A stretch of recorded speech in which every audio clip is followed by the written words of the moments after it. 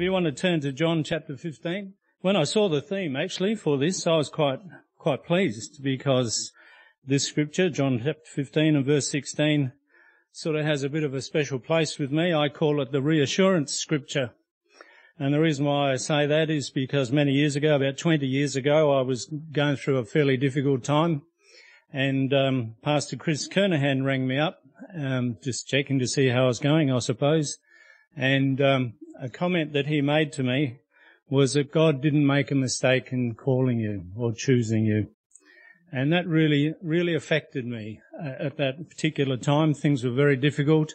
I was at a shopping centre, and I'm not too proud to say that I actually sat down and burst into tears at that. It was just an incredible thing for him to say. Just simply that God didn't make a mistake in choosing you. And I've said it to many people over the years. He doesn't. Sometimes we do feel as though we're not worthy, or we go through various stuffs and we have all sorts of lines of thinking. But at the end of the day, the scripture tells us, and we know that God chose us. And that's just an incredible thing. And so I thought I might have a look at this, obviously, as soon as it's the theme. I actually wrote two talks. One was a sort of a Grant Hugo study version. We just go through a whole lot of scriptures and look back into the past and all sorts of things like that. But I don't think actually you need to look very back very far and look in John 14 and read through some stuff there. That I think there's some questions that were asked that culminates in this answer in verse 16, which we'll read. It says, "You have not chosen me, but I have chosen you, and ordained you that you should go and bring forth fruit, and that your fruit should remain, that whatsoever you shall ask of the Father in my name, he may give it to you." And there's a whole range of promises just in that verse. A scripture that came to mind, which I'll just quote for the sake of time, in Hebrews 4 verse 12 says, "For the word of God is quick and powerful, and sharper than any two-edged sword, piercing even to the dividing asunder of soul and spirit, and of the joints and marrow, in as a discerner of the thoughts and the intents of the heart." And that's the word of God. And that's, when you line that up with this scripture, it's quite significant, isn't it? That is what we have inside of us, living an active and Holy Spirit inspired life based on an authoritative word of God.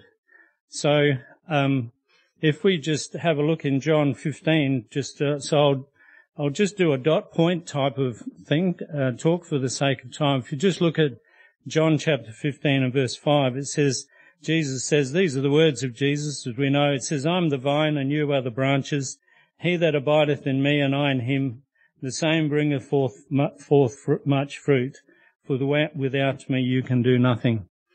And if we read thinking about verse 16 again, it says in verse 5, it says, "Without me you can do nothing, but with him we can." And the significance is that he chose us.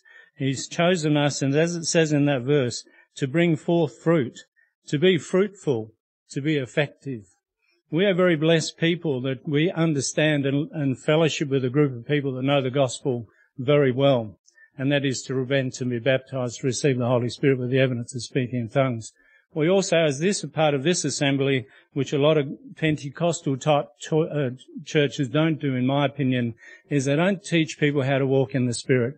And these scriptures recognize the significance of this verse 16, recognizing that God is there, that he chose us, and that he has a purpose for us to be fruitful and effective, that we can walk in this Spirit, that we can overcome the difficulties of this life through these scriptures, through this calling, is a significant thing. It's not easy. It's not easy to go through trials. It's probably hard, and probably the harder way in a sense. Because in a way, we don't want to go through stuff like that. We just want it to be easy.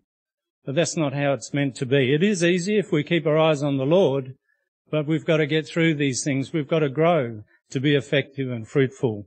And that's part of the direction that this fellowship gives us, and it's such a good thing. In Matthew 22, I'll just quote it for the sake of time. It says, "Many are called, but few are chosen." And my way of thinking about it is that people are being called all the time through the gospel, through various people, whether you actually literally say words to people in terms of the gospel message, or whether it's the testimony that you show, people are being called. And the chosen are those people that choose to take up what God offers them, and he confirms it when he fills them with the Holy Ghost. You've then become chosen, is the way I see it. And that's an amazing thing, and all the people said. So many are called and few are chosen. So in John 15 verse 4, he says, abide in me and I in you. As the branch cannot bear fruit of itself except to abide in the vine, no more can you except you abide in me. And these verses connect one with another. The connection that God has made with us by choosing us and connects us to Jesus Christ and him and his way of life, his thinking, his attitudes, his direction, his gospel, all of those things. We're a part of that. And we're a part of it because these words work for us. We're a part of it because we want to overcome. We're a part of it because we want to get through our difficulties and share them as testimonies with one another, as just as we've heard this day. What a great life it is. Turn to Romans 12. But you can keep your foot or something in John 15, and because we'll go back there. Romans 12. Just as a quick reference, it says, and be not conformed to this world, but be ye transformed by the renewing of your mind, that you may prove what is that good and acceptable and perfect will of God. Our minds are renewed. That's why we're prepared to soldier on, as it were. That's why we're prepared to get through our difficulties. That's why we're prepared to help one another to get through these things. So a renewal has gone on in us, through the relationship that we've established with God and the Spirit, and so it all goes on. But through these scriptures, through this book that we read every day, recognizing the part in going back to John 15 verse 16, he says, recognizing the part that he chose us.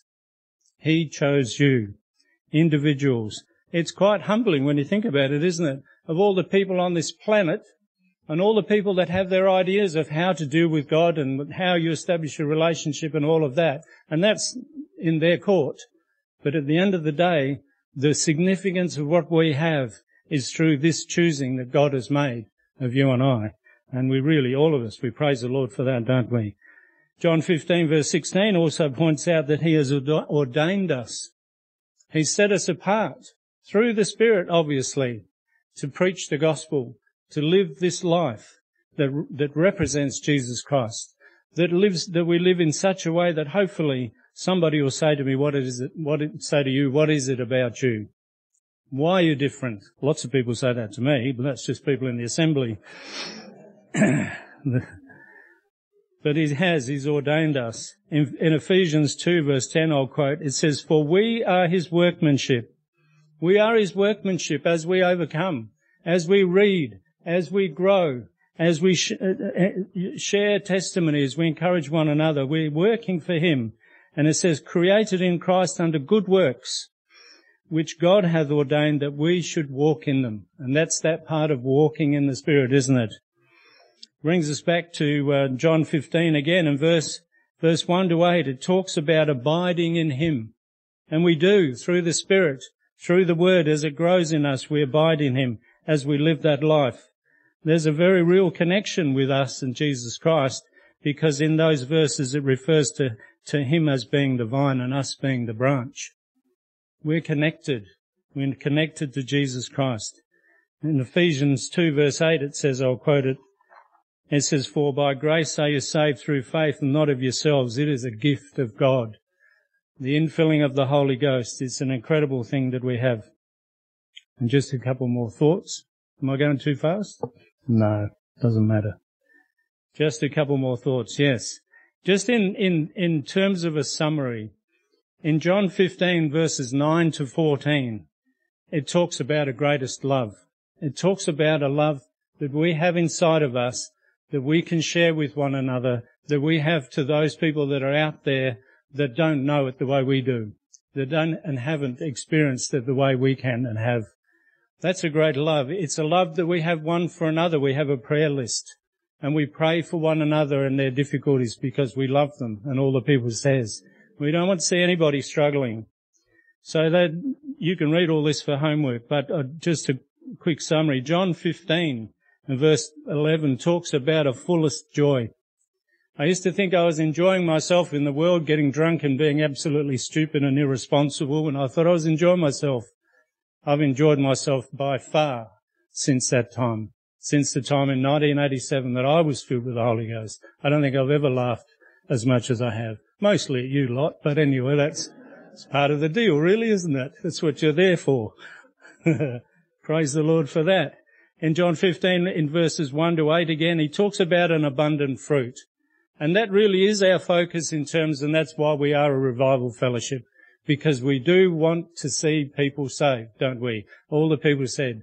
I had an opportunity to talk with a lady during the week and had some prayer with her, trying to encourage her and help her to understand this new lifestyle that she can have is an incredible one. It's a peaceful one. It's a life of comfort and joy that John 14 talks about. It's just amazing. We have our difficulties, all of us, but it's a whole lot more worthwhile going through it with the Lord than it is on our own or with some sort of authority. And you praise the Lord for that. Again, John 15, verse 1 to 8, did I say that? And verse 14, John, just the one referral to John 14 and verse 6, if you'd like to just look at that, it's probably the next page over. And Jesus said unto him, I am the way, the truth, and the life. No man comes unto the Father but by me. John 14, verse 6.